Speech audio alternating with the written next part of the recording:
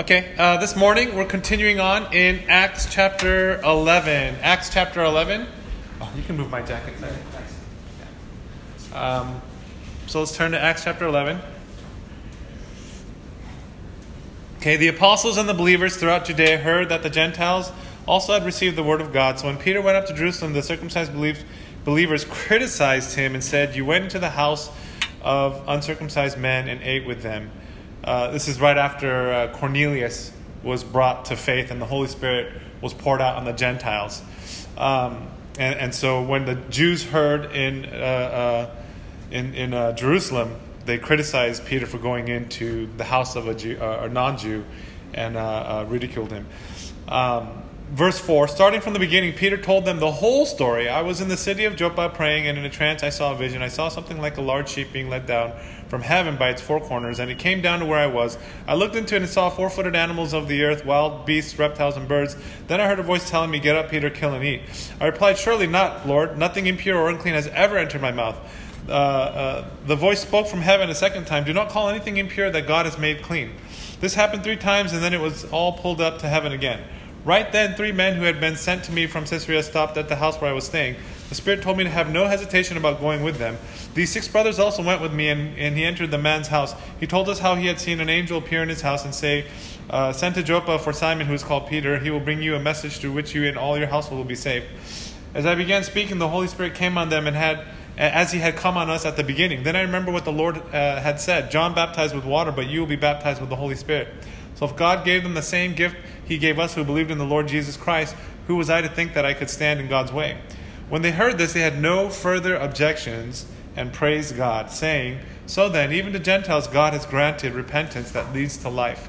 Now those who had been scattered by this persecution that broke out when Stephen was killed traveled as far as Phoenicia, Cyprus, and Antioch, spreading the word only among Jews.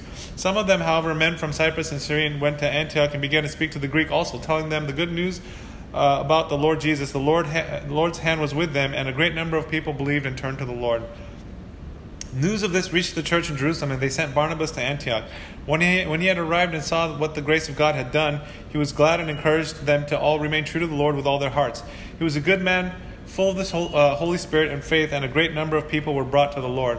Then Barnabas went to Tarsus to look for Saul, and when he had found him, he brought him to Antioch. So for a whole year, Barnabas and Saul met with the church and taught great numbers of people. The disciples were called Christians first at Antioch. Okay, we'll stop there this morning. Okay, so this is chapter 11, and I gave you guys a timeline. I think it was in Acts chapter 2 or 3 where Paul got saved. We're now in Acts chapter 11, and this is 10 years since that conversion experience that we read in Acts chapter 2 or 3, was it? And so 10 years have passed since Paul's conversion, when the first when the Antioch church is planted. Antioch is the first place that believers are referred to as Christians in the scriptures. Previously, they were mentioned as followers of the way. And all that Christian means is just affiliated, associated, followers of Christ. It's pretty straightforward. The very opening of this chapter will sound very, very familiar. It's the account of how the Holy Spirit fell on Cornelius and the Gentiles in this vision that Peter has about the unclean and clean animals. The reason why it sounds familiar, because within the first 10 chapters, this is the history and the birth of the church and the outpouring of the Holy Spirit, because this is the 3rd time that this is mentioned in 10 chapters. And so when something is repeated, I mean, you hear a phrase or a sentence or a word, and even within that same paragraph, if it's repeated multiple times, we understand that there's a significance. We understand that that's highlighted. But when the same narrative within the same accounts over a period of years is continually repeated, and then, hey, Pastor Matt, what's up, man? Hey guys, Pastor Matt's here. He's out of quarantine. Welcome back. And so when it's repeated, the same narrative, it's a purpose. God wants us to see how significant, how important. I mean, people are asking questions like, why? Why did you go into a non-Jew's house? Why did you go? That's against the law. That's not accepted in our culture. And so Peter has to repeat himself and repeat the account and give the testimony over and over again. And so this is significant in the Bible. This is significant in this letter. This is significant in the redemptive plan of God. God is saying all along, I had purposed that everyone would be included into the kingdom, that everyone would have opportunity. This was the idea of Gentiles being saved for Jews. It was such an inconceivable, such an improbable, something that they could never really have anticipated or grasped. It was something really that God had planned that they hadn't understood. I like this quote. To sum up the church's early vision, if you're talking about the first church or the early church, in the first century, the church's early vision and the leadership was narrow and traditional. It was exclusive and not inclusive, very Jewish oriented and not ethically open. That was the church that was birthed in Jerusalem. They thought it was for a specific group of people, for people that looked like them, ate like them, smelled like them. And so this was the beginning. But God's plan was far beyond that. God's plan was to pour out His Spirit, to eliminate this prejudice. The Lord had commanded that you're going to go to all the regions, all the nations. And yet, after some 10 years, Peter is still on a rooftop, having yet gone into a Gentile's home. And so God's plan was far greater. Antioch, the city in which you first hear of the mention of Christians, or believers referred to as Christians. Antioch is a very strategic city. It's the was at that time the third greatest city in Rome. In the Roman Empire, after Rome and Alexandria. It was about 300 miles north of Jerusalem, about 15-20 minutes or miles from the Mediterranean.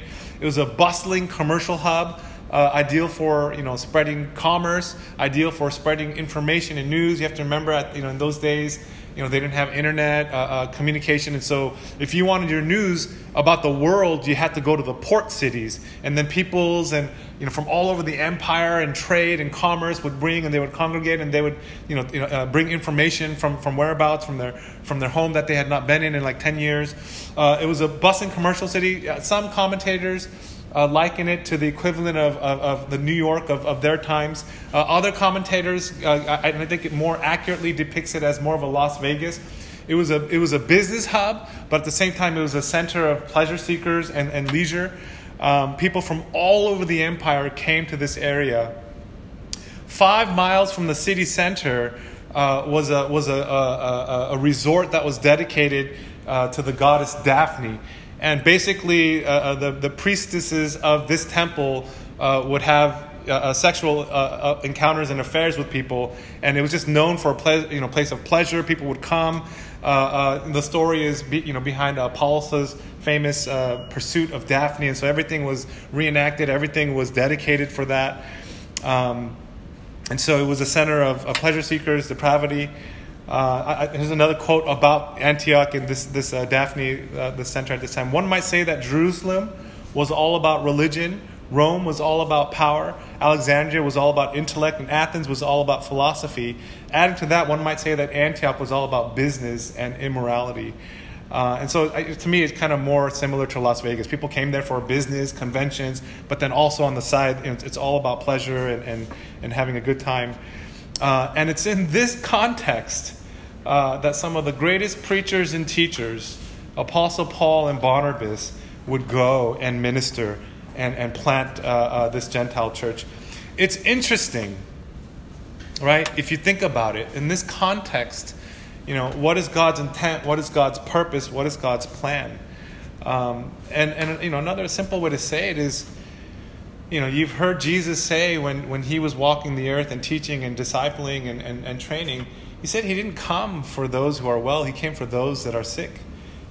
And so sometimes the mentality of the church, if we're not careful, and yet there's a fine line, and so I really want to just clarify this. Sometimes if we're not careful as a church, we just come become insular. We just, become a community that has our values, our standards, and then we all congregate together. And if anyone is outside of that or opposed to that, it's so hard for them to come in. And so in one sense, there's this aspect of holiness and purity and righteousness and, seeking God and not staining that, not being influenced by the world, not being permeated by the world. But at the same time, we see the movement and the activity of God. Jesus says that the world will hate you. We are not of this world. We are otherworldly. We have a heavenly citizenship, right? When we're saved, our minds are unveiled, and we're able to see the spiritual things. We're able to see the supernatural and the eternal. We understand that our time here is temporal, that we live for the things that are eternal, right? And so in that sense, automatically our values and our the things we focus on and the things we live for should automatically shift. Right? All of a sudden, the things that had value, the most value before you knew God, should shift. They're important, but there are far greater important things. And your capacity, your individual capacity to perceive and to evaluate the weight of eternity and the weight of what you can have now will very much determine the type of life you live out here. If to you, living for God and living for the world and the things of the world are equal, man, you got 1 foot in the world and you got 1 foot in heaven. Right? For you, if the cost of the world and the pleasures of the world and the things of the world are so weighty and so valuable, man, then you got 2 feet in the world and maybe a finger in heaven. Right? It has to be the other way. Everything has to be scaled where everything is pointing forward. Everything you do now eventually, ultimately is for the glory of God and for the eternity that you're going to have with Him. Then all of a sudden it puts things in perspective. And so in one sense, I understand, like as Christians, as believers, and so sometimes we struggle with that, right? We have friends, we have community, we people that we love and care for outside of the church, and we take a look at them and we know, like, some of us have very good friends. I have very good friends who don't go to church, and I look at them and I just know they're not going to fit in my church DNA. Do you know what I mean? Like they're just not in a place where if I brought them to church, it's like water and oil. It's just going to totally repel. And so there's a conflict. And so it's almost like we're living 2 lives. Like, which one do I, am I in? And so in one sense, listen, I want to make this very clear. As believers, we seek after God. Our eternal perspective, the lens by which we walk into and live in the world is set on Christ. But at the same time, even though Jesus says we are otherworldly, even though Jesus says we are not of this world, even though Jesus says that if we're with Him and for Him, then in some sense the world should not accept us. The world should reject us. There's a biblical principle, and this is a second thing that I want to make clear, that we are in the world, but we are not of the world. Right? Some of you may have heard this before. We are to be in, though we are not of the world, we still live in the world. And so this is why we don't teach as believers, like don't congregate, don't make friends. If that were the case, then the most holy or righteous person in us would be the person who were to move out of Singapore, find some remote mountainside and live on the mountaintops and every day dedicate him or herself to prayer and devotion. Right? Completely take yourself out of society, out of community, and just live and your whole pursuit. It's like, some people that we know constantly, we love these people and we celebrate them and we need them in the church. But every church got that 1 or 2 people who kind of like they're here, but they're not really here. You know what I'm talking about? They're physically here, but like emotionally, spiritually, they're somewhere else. We call them. Sometimes I have to say, hey, come back to earth. Don't spend so much time in the 7th heaven. In spiritual matters, we have to be relatable. We have to be able to connect with people. And so we're in the world, but not of the world. And so we still have to go to our workplaces.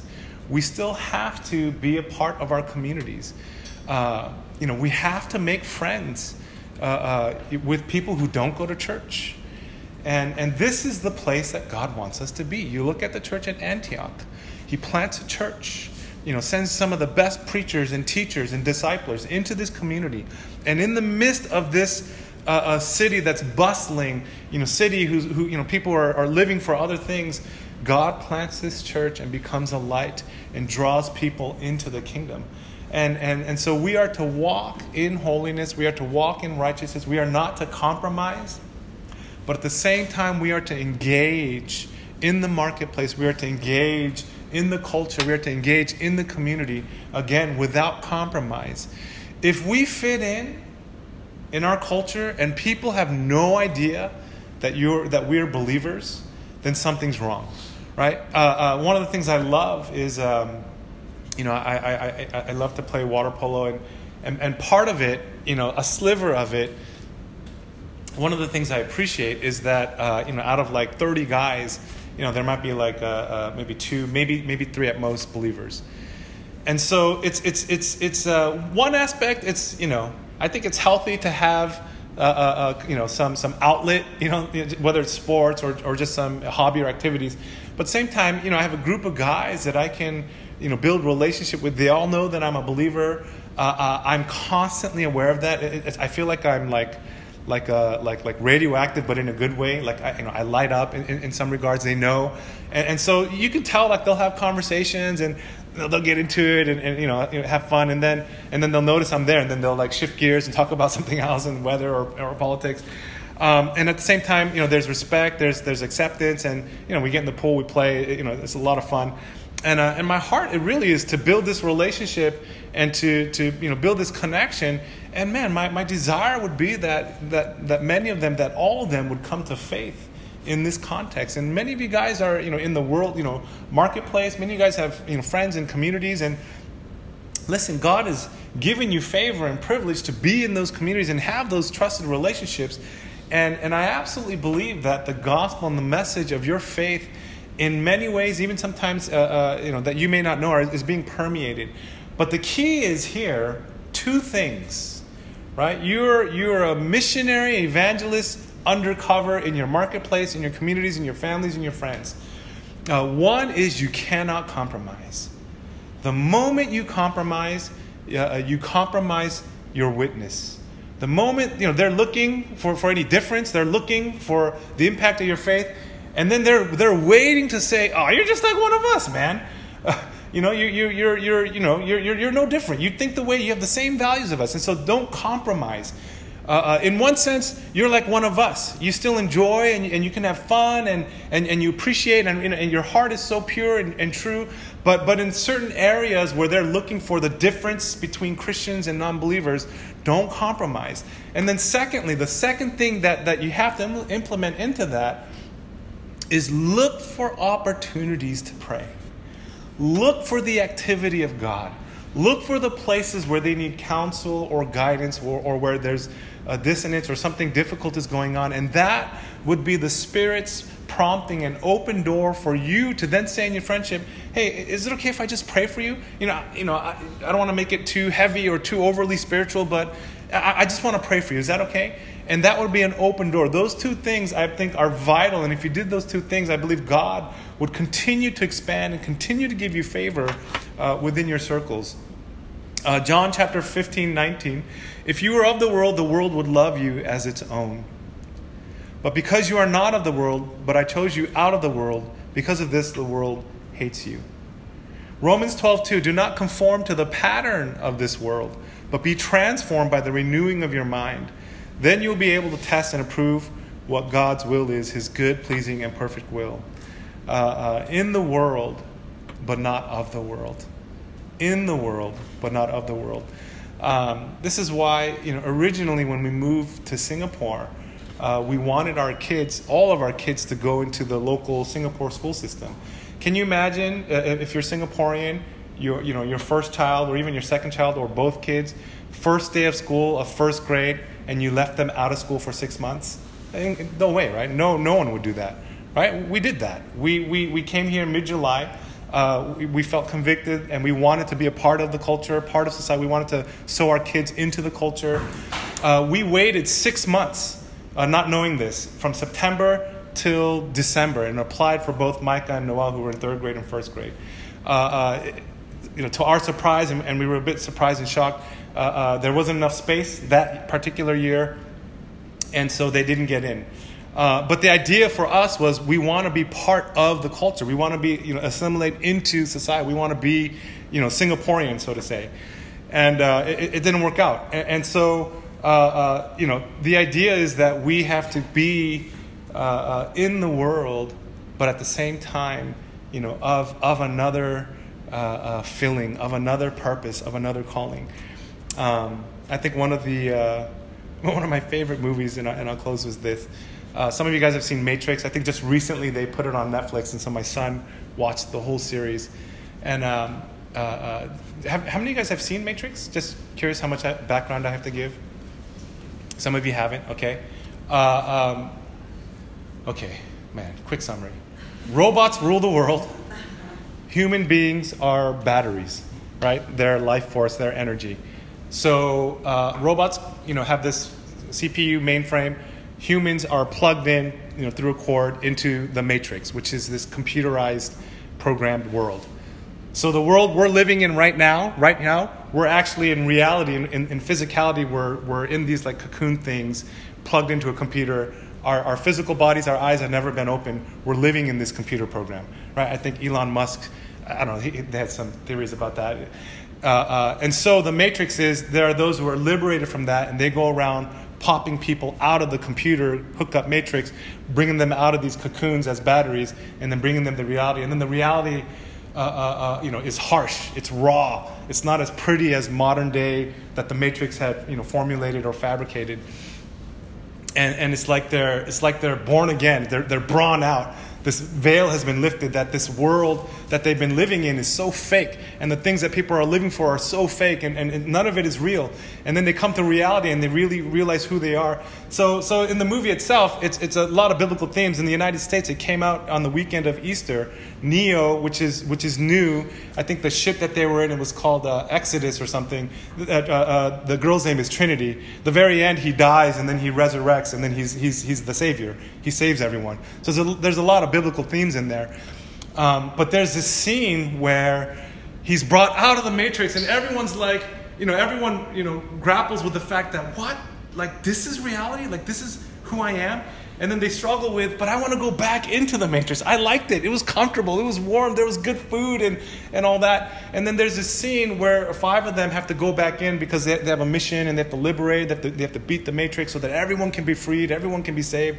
And there's a scene where Neo goes back, and they all plug in for the first time after having been saved, been called out, plug in back in.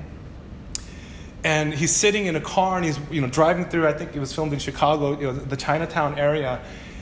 And it's just noticeably, everything's different. It's the same, he was driving by the car. It's like, whoa, that's that place I used to eat noodles. That's the place where I used to walk. That's the place where I used to work.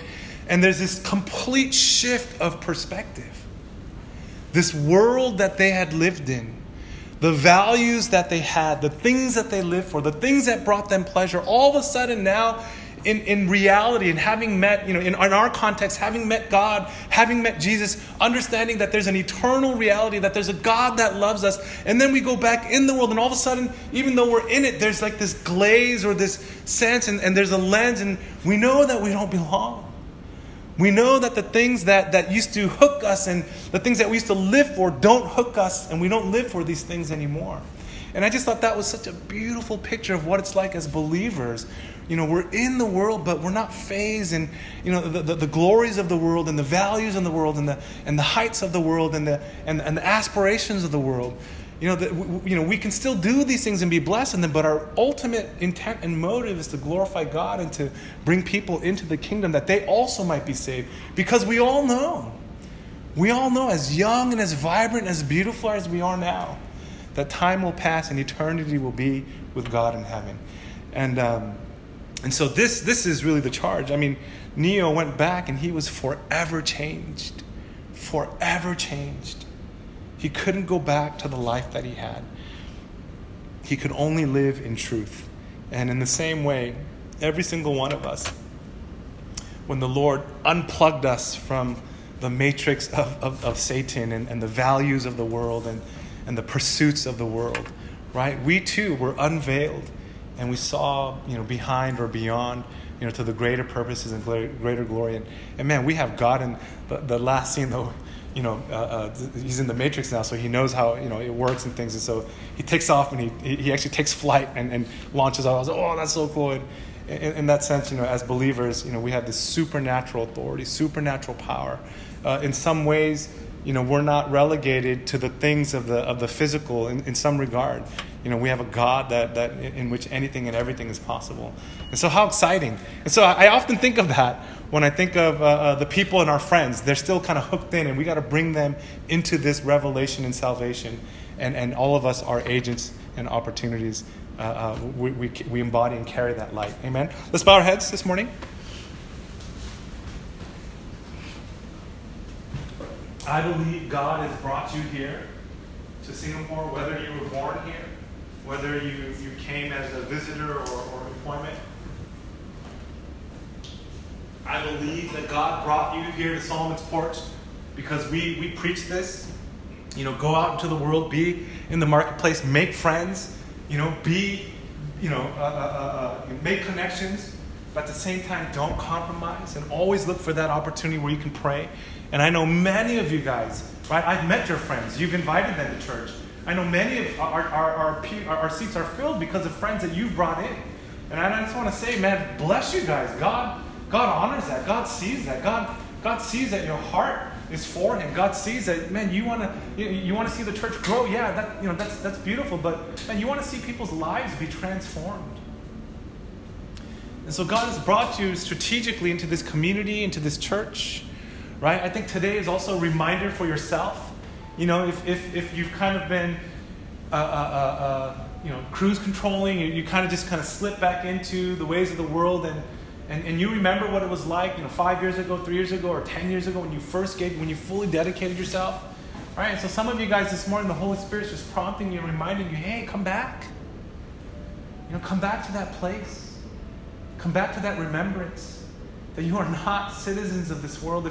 If we're learning anything about the book of Acts, man, it's not about one nation. It's not about one people group. It's not about one ethnicity or language. It's about this international, not even international. It's about this one family that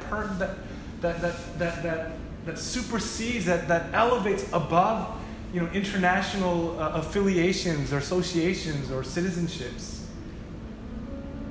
We were all sons and daughters of God before you ever got your first passport. God's design and intent for our church was to always be one. The whole Bible, however many thousands of pages, over thousands of years, over hundreds of authors, is one simple narrative of God having been separated from His children. And a love story and a pursuit of a father wanting to receive his, bring his family back together. And it all culminates on Jesus on the cross. And so this is the gospel. This is the narrative. God wants us to be one. And so we have this glorious message in us. We're fragile. We're broken. We make mistakes. Seasonally, we fall back, and then God revives us, and then we get back into it. We get out of the military a hospital, whatever, and then we come back out and we get back into it, and we join our brothers and sisters on the field again, and we're continually in connection, right? Now we're no longer connected to the world, but now we're connected to heaven and the eternal, and as we're continually connected, we then begin to see things in the eternal perspective, and then we see how many are out there and the reason why God has brought us here, and then you begin to perceive why God has given you favor. And then you begin to perceive why God has given you this position, why people are drawn to you, why people are attracted to you, why people seem to congregate, why you got this promotion, why you're in this industry, why you're in the medical industry, why you're in the entertainment industry, why you're in finance, law. And you begin to realize that God has orchestrated and that He's called you for this purpose and plan.